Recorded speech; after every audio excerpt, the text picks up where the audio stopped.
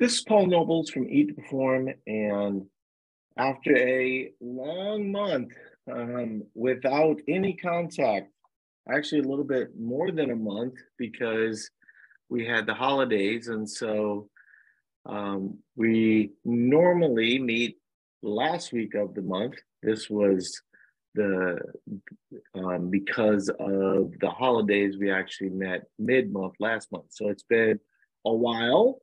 And so I'll reintroduce Carolyn Melee. Carolyn is one of the lead coaches at Eat to Perform. And she's the person that will read your questions. So try and get those in early if you have any. And then Becky is the head of coaching here at Eat to Perform. And I might have said that wrong, but the she's basically the person that runs everything. I have to think at this point she has surpassed me in knowledge base, just based on having so much interaction with people. And so if you were a coach, Becky would be the one that you would bring questions to, and she would bring her knowledge. And it's extremely rare that she has to bring anything to myself. And then if I struggle, then I would bring it on to Susan. But in general, there's not a lot that Becky hasn't seen up to this point. Okay, so let's get some housekeeping out of the way. We have a big lifetime push, which I'm really excited about. Always exciting. We kind of do a little run right before we do one before we do one usually midsummer. So this is a good time to get in, especially if you're got one of the price right now is insane and is likely going up based on what everyone is paying at this point. But we figured we would just keep it the same as we did over the Black Friday, Cyber Monday deals. So that'll hopefully help people and give you a chance to get in. It'll roughly be about $200 more in the summer. So kind of keep that in mind if you are on the fence. Also finalize the interaction with Eat to Perform Health. There was some back and forth, which I thought was kind of interesting. That was really, in my view, my fault because a lot of the time, it's interesting. I was just talking about this with one of the old time coaches, and we were talking about when we went from trend sheets to the app. So trend sheets were like these just elaborate Google sheets that were really, really hard to work with. And when we went to the app, we would post a picture of a screen, and then we would be like, "Oh, all hail screen," And then now, whenever you kind of say anything at all, you get like a million questions. So one of the things that I was trying to do when we were introducing this initiative was trying to over communicate, and frankly it sort of backfired on me, and rightly so. Very simply, there are a lot of people. So this weekend, as an example, my sister-in-law was here in California with us. By the way, if Carolyn mentioned it, the bunk beds behind me is also my wife's office, right? So we both work while we're here in California, and then we will actually have we're kind of double booked in middle for President's Day weekend, where Vicky has a friend coming and I have friends coming, so that should be interesting. We've already had 3 different groups of people visiting us. Unfortunately, they all visited us, if you've been watching the news, when the weather was horrible. And it's still not phenomenal, though the last couple of days have been pretty nice. In fact, I almost missed this webinar because my wife and I, we had our e-bikes delivered out here. And so we were e-biking up into the hills and stuff. And man, it is just, it really made you want to sell out to the man, so you can live here, because it is beautiful, especially this time of year. And so, but basically the introduction of Eat to Perform Health, like I said, my sister-in-law, I was talking to her and she was talking about the fact that she, is pretty sure she has hormonal issues. And I was like, well, have you ever had it checked? And she's like, oh no, I just know. And I'm like, well, like hormone issues could mean a lot of things, right? And that's really what Eat to Perform Health is about, right? It's about getting you information, and then what you do with that information after that is sort of up to you. I think one of the nice things about so you have basically there's kind of three components.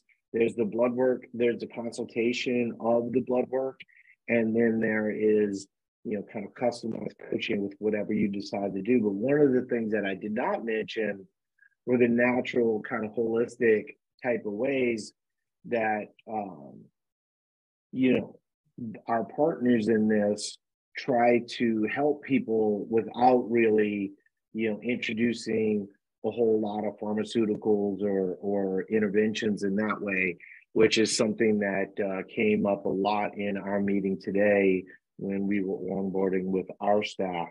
And so I just feel like there is a missing component for a lot of people. Now, some people do work with people that work off of blood work, and that's fine. But I think even in that situation, a lot of those people, or functional medicine or whatever, do default to eating low, right? And so whatever you're doing to improve your health, certainly if you're over consuming and you're overweight and you need to lose weight, that can be a positive.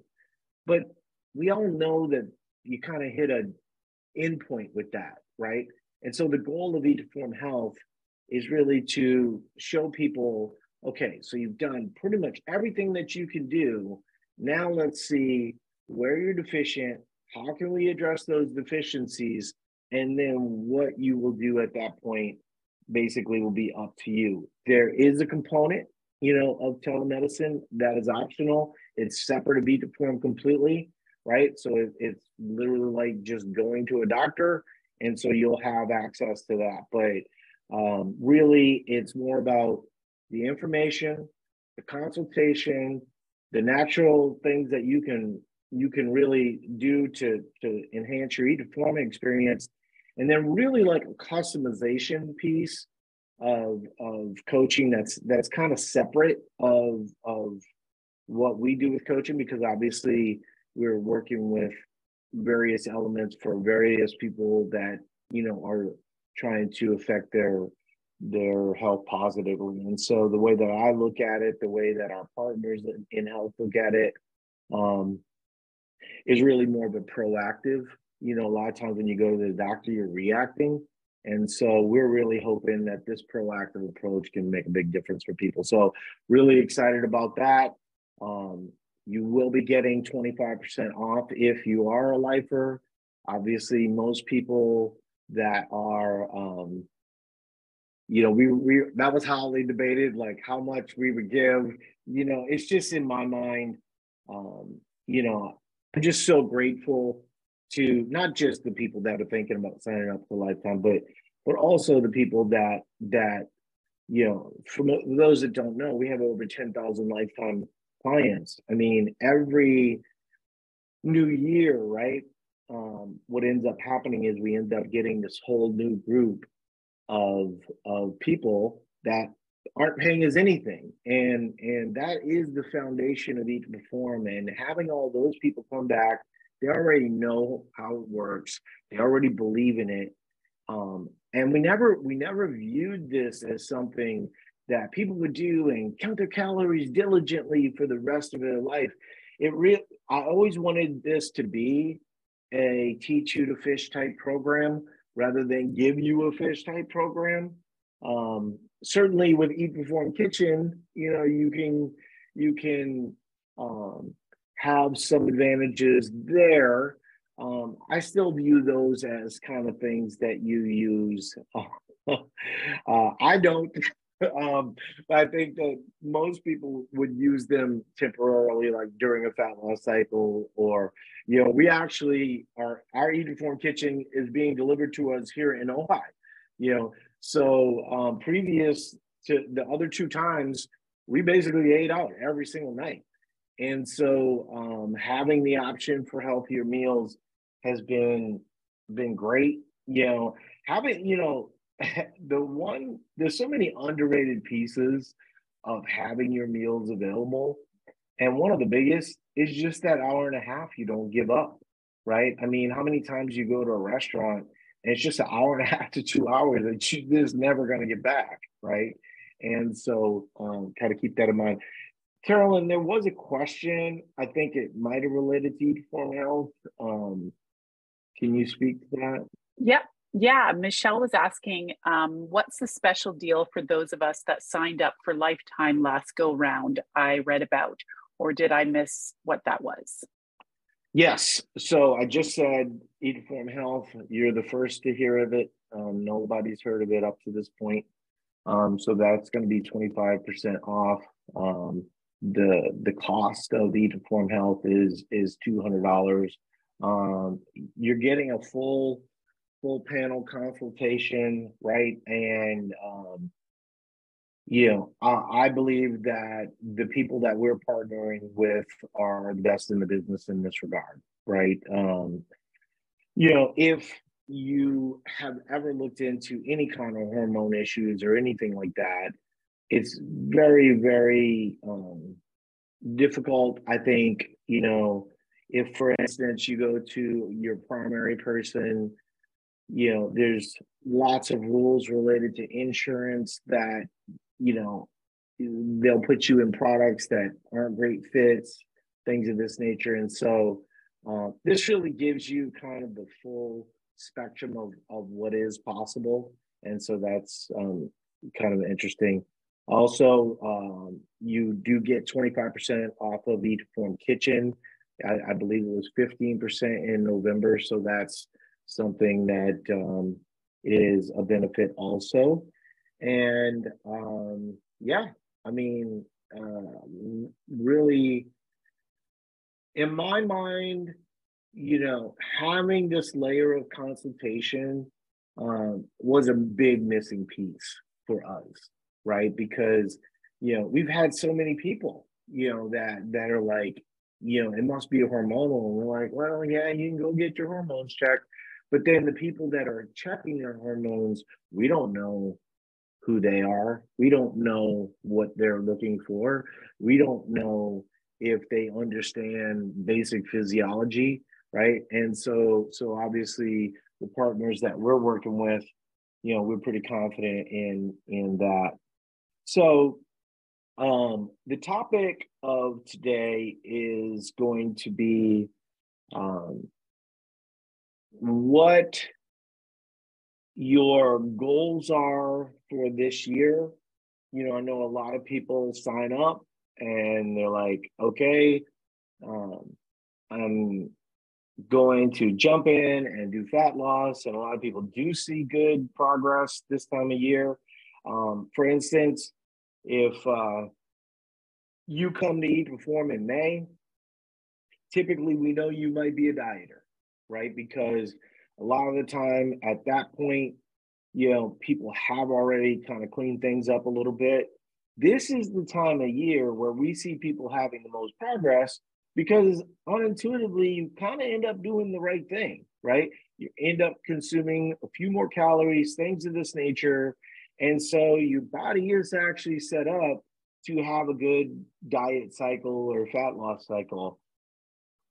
There's a couple things that I think are interesting to that I think if we address it will help you a lot. If you're new, and really we're going to be kind of doing two parts to this. So there's this part, which are mostly people that are clients now. And then we have the lifers one, right? Which is, this weekend. And the thing about this weekend is they're kind of a different group than you are. That said, they could benefit from what I'm about to say. So the big question we always get is, will I be able to keep off the weight once I've lost it, right? And I would say that for 5% of the people, that answer is yes. They're going to put in the effort. They have time. They have ability, right? But I would argue that you'll have more success with whatever success you have if you allow for some weight gain back. Okay, how much weight gain back? Well, it depends on how much weight you need to lose, right? So if you run through a cycle and you lose 30 to 40 pounds, you should probably expect to gain 10 pounds back, right? If you lose 20 pounds, at least 5 you should expect to come back. Now, what if more comes back? Well, there's a couple things that happen in that scenario that you sort of have to be careful of mentally, right? One, when I say 5, I'm typically looking at 5 lowest weight to lowest weight, right? So like, for instance, if my weight fluctuates 7 pounds within a week, but then after my low day, I'm only down 5. In my mind, I'm comparing 20 to 5, not 20 to 7. I think that's a big mistake that a lot of people make when they're talking about, weight coming back or something of this nature. Long term, I just believe that it is not smart to not allow for some weight fluctuation. I don't believe that people should have guilt for the choices that they make. I'm going to even go a little further than that. When you make a choice and it's outside of what you believe your rigid expectations should be, you have to not only allow for grace, you have to allow for those moments to happen in your life. And if you don't, you really just kind of embracing that very restrictive mindset that I don't think will serve you well long term. The simple fact, the conversation that we're having right now is about what this year looks like. But in reality, between this one and the one that we're going to do on Saturday with our lifetime people, I'll just give you the hint, right? We're really talking about more of what a lifetime approach to this looks like, right? And so I'll give you the secret. It's not, obsessing about one day or one weekend where, things got away from you, even a vacation where things got away from you. You have your whole life to figure this out. Now, human nature is interesting because it does kind of allow for kind of black and white thinking, right? In that black and white thinking, we all want to lose weight, get back to normal, and in theory, never have to diet again, right? That's why I say you have to allow for some weight gain when we come back to this. And then there's going to be another piece of this that I'm going to talk about here in a bit that is a great example of it. But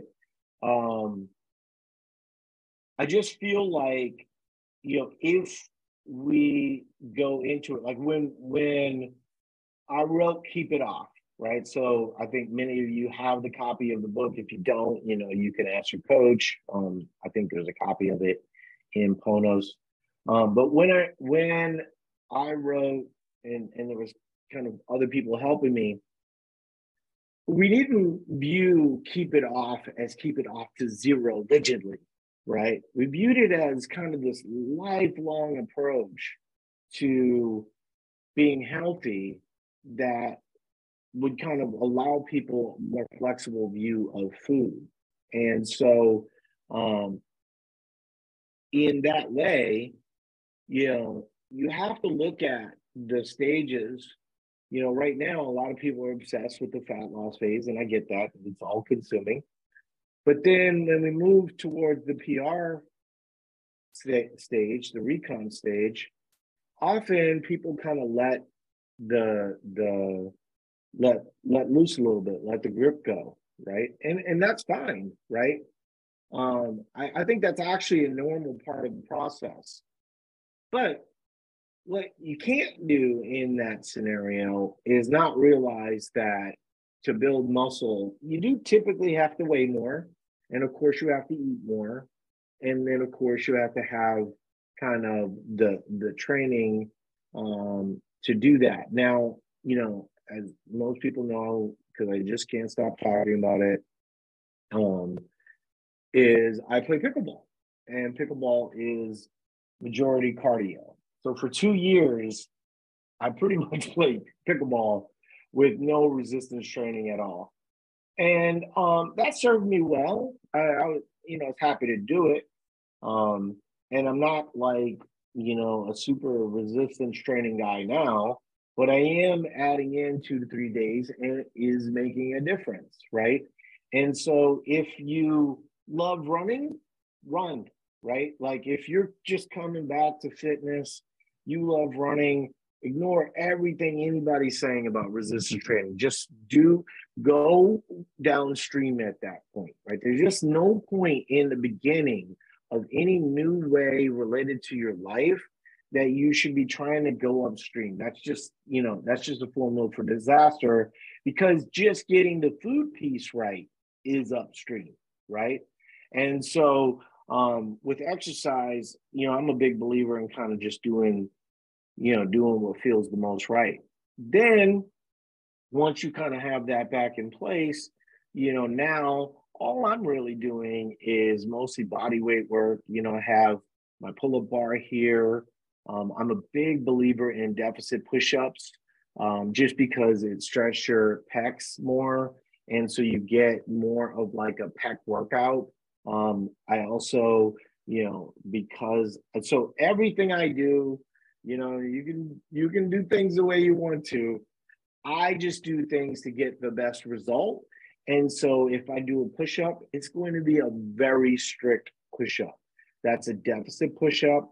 That's going to work both my lats, my pecs, and my triceps, right? Because I'm not just here just to get it done, right? Like, program says must do 100 push-ups. I could care less what the program says. If I do 40 strict push-ups all the way down, stretch my pecs, feel my lats, feel it in my triceps, 40 is way better than 100 partial push-ups that I see people doing a lot, and if you don't know what a deficit push-up is, that pull-up bar that you have, just take it down, put it on the ground, and it'll show you how to do. Now you got to be careful that your shoulders are strong enough to do it, right? Same thing with a pull-up. I can't tell you how many people come to my house and violate my pull-up bar with their weak ass pull-ups. I literally go all the way down. I pause for a second and then I pull up, right? And if you can do, if you're 8 years old and you weigh 60 pounds, you could probably do 1 million of those, right? But, I'm a 190-pound man. And so, for me, I'm going to break them up typically in sets of 5. maybe towards the end. One thing I will say is one thing I never do is I don't start off with 5. I start off with 2s and 3s, just as warm-ups, because it's a violent act when you are doing a strict pull-up, right? You're basically using parts of your lats that do not get used. You're using your abs. There's all these different things that are going on. And so I'm very careful towards the end. I'll move towards, 7s and 8s and things of that nature. But in the beginning, I start off with 3s. I do most of the volume at 5s. And then if I'm trying to get to 40 or trying to get to 50 or something like that, then I'll start to add in 7s and 8s at the end. But usually if it's 7s or 8s, I'm kind of exhausting everything, right? So when you do very strict, this is the other thing too. I love fast workouts, right? It's nice. It's nice to be able to work out for 15 minutes a day and work out fast, but you're not typically working out the most strict in that instance, and you're typically not getting the best results. So at least try and add in some movement, slow and deliberate, right? Because I think what you'll find, and what I'm a big believer in, is eustress training. So typically, if you look at something, this is not a criticism, right? It's just is what it is, right? Distress training is training under, essentially the way that I look at it is with a high heart rate, right? So like, for instance, CrossFit would be, or HIIT is distress training. Eustress training is training where you're doing things very strictly, and then you rest almost to the point of a resting heart rate. You don't have to go crazy with it, but you come all the way back to rest, and then you do your sets after that. So if you've ever watched a bodybuilder train, that's how they train, right? So bodybuilders in general are going to have longer sessions, usually 2 to 3 hours, sometimes 4 to 5 hours, because they're resting a lot in between sets so that they can get more sets and reps done with the best form possible so they get the best result, right? And so I think that if we're looking at, what can I do in performance or in recon that is also fat loss, that's an example of what you can do, right? Because you want to, from wherever you are. So let's say that you're 45 and that you plan to be active until you're 90. Well, you've got until 90, right? And I'm assuming that at 90, you just didn't make it past 90, because I don't know about all of you, but I plan on being active until I die, right? So I have all that time. I think one of the things that's hurting all of us is that we want to have the success, go back to normal, and be done, right? That does not exist. That does not exist in any real way. And I'll go even one step further. The most perfect people that you would look at on Instagram and you would go, well, they've at least got it figured out. They're the worst. You've never worked with people like that, right? They are hypercritical of their physique in a way that many of us aren't, even though we think we are, right? Because if we got to a relatively good place, we're remotely happy. The problem with deriving your income off of the way you look, and even in the case of bodybuilding competitions, right, where people are judging you, there's so many subjective factors that come into that. And so I think that aspiring to that is actually part of the problem, right? And so that would be some of the things I think if we can all work on those things in 2023, we'll be better off. I'll say I'm good. I would argue great at it.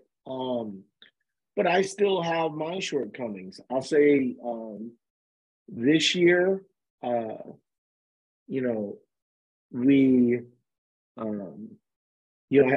did a fat loss in conjunction with a friend of mine. She had great success, has maintained that great success. The one thing that I think that I got out of that fat loss, because previous to that I hadn't done more than 7 years, was that I'm probably going to do them a little bit more often, and for me, more often might mean every 2 years or every 3 years. But, I think that,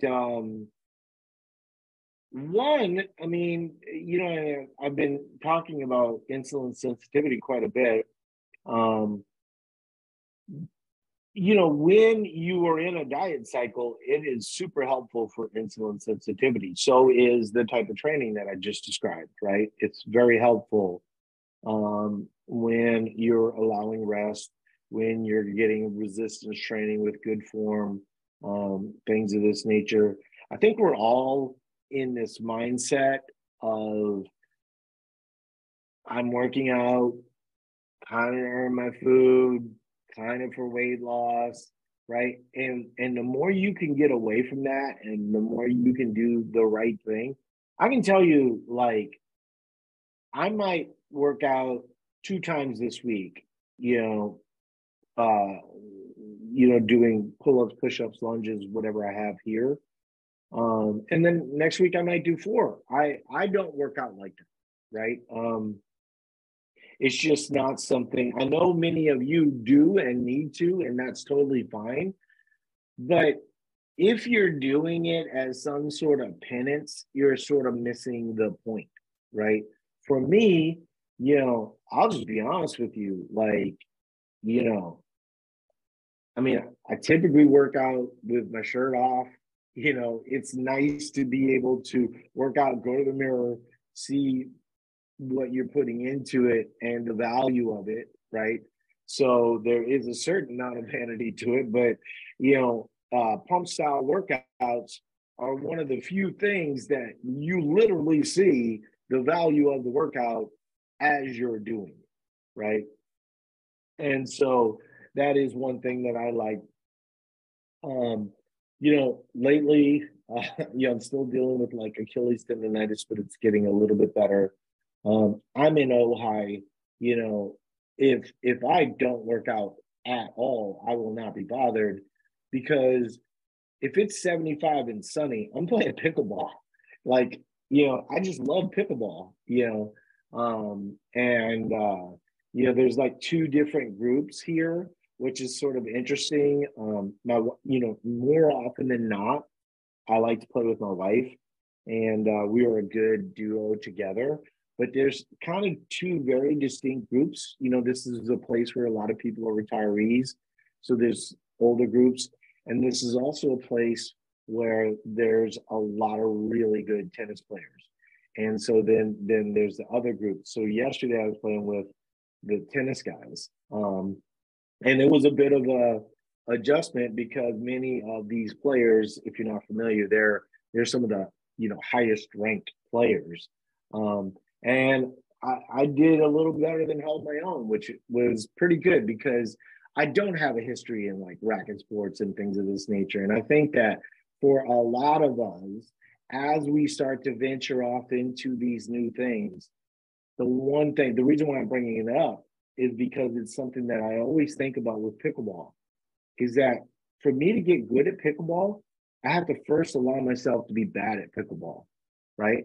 And so what happens is you kind of get into this groove and you go, well, I can beat these people. It's like, that's not the people that you necessarily want to play with every single day. And this is something that someone brought to me. And I think this actually applies to a lot of things, right? I mean, it will apply to weightlifting and skiing or whatever it is, right? There, you can adjust it to whatever you need it to be. But he said, I want to play 40% of the time with people that I'm going to beat. Then I want to play another 40% of the time with people, and I think he might have said 45. And the other 45 are people that he's going to be very competitive against, right? And then 10%, he's going to play against people that are going to smoke him, right?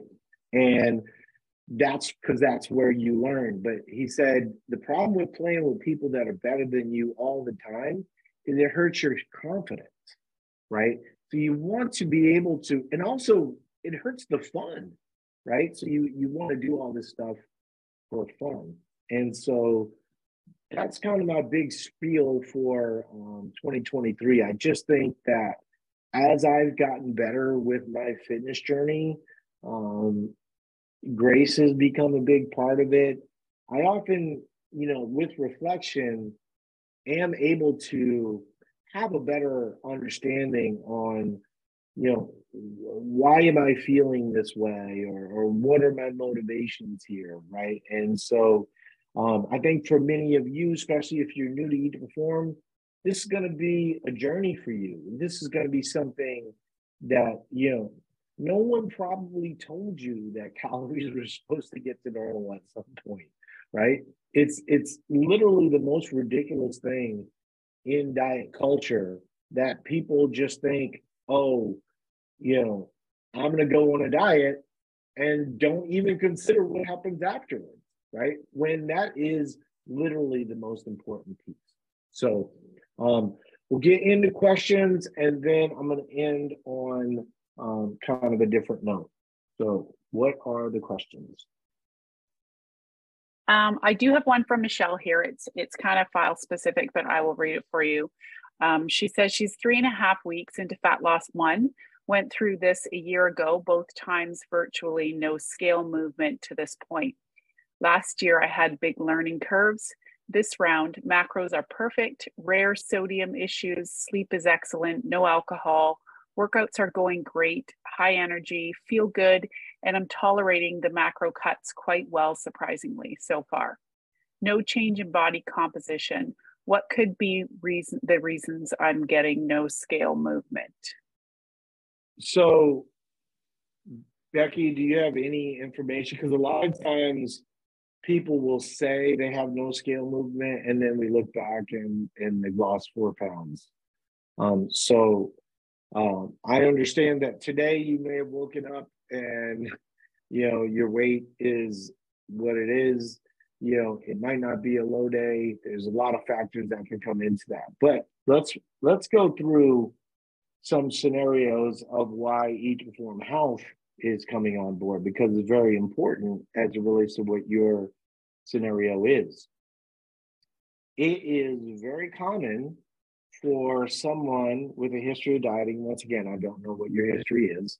But if you have a history of chronically under eating or intuitively eating or eating paleo, right? These are all kind of code words for I eat less most of the time.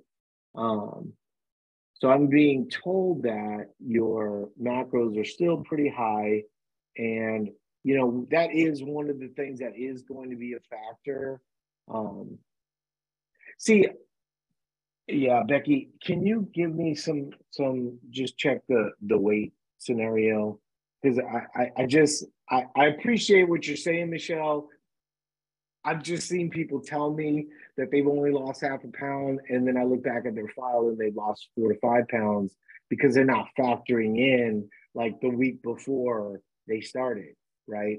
Okay, so Becky is saying you haven't seen movement. Okay, perfect. That's a great example of why we are introducing Eat to Perform Health, because now you could speculate, and once again, you're not at the lowest yet. We don't really know that. But what we do know is you should have seen some weight loss right now based on, can you give me some information related to how, okay, so we've seen 3 pounds of loss in 4 weeks. That's what I'm being told. And I understand that, for you, you're not looking at it as 3 pounds because you might be looking at a high to high number we're looking at your high number compared to your lowest number, right? So keep that in mind. Do we know what her highest calories were, Buffy? I do think you'll have to give me a minute because she was in with the old platform and the new one, so I'm having to go back and forth between the two. I got you. So I'll address a couple things. One, I think you should have lost more weight right now. So I think that, that is legit. Even though, from your highest to your lowest, you're down 3 pounds, we would want you to be more in the 5 pound range right now because we obviously want to get 10 to 12 pounds. Now, once again, I don't know your height. I don't know your weight. I don't know a million things. I'm sort of speculating. But the reason why I'm speculating is because this is the exact scenario why we are bringing Eat to Perform Health. Because if you have this history, right, that we don't know, and you might be deficient in, various hormones, that could make a difference as it relates to, these issues. Also, thyroid could be a factor, right? So I am looking, and I do see that your numbers, they got pretty high. I'm going to go, your average is probably around 2,400 on your highest. Your weekly average is probably somewhere in the 2,200 range. So you should probably see, some good numbers there. I'm also being told that you spent 7 months in PR.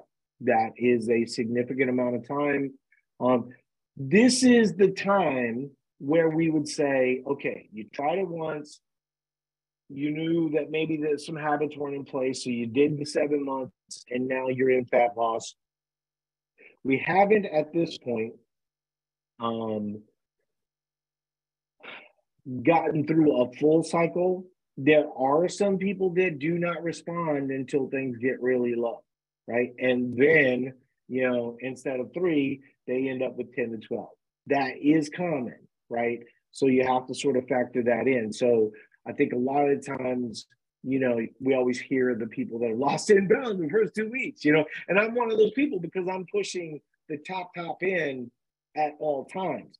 If you're not pushing the top end, and by the way, I would be one of the first people to argue that you shouldn't, right? Because if your goal is, optimal body composition, you don't want to have kind of these huge swings one way or the other. That I might be a little bit more comfortable than you would be. When I say huge swings, I just mean like 10 pounds as opposed to 3 to 5.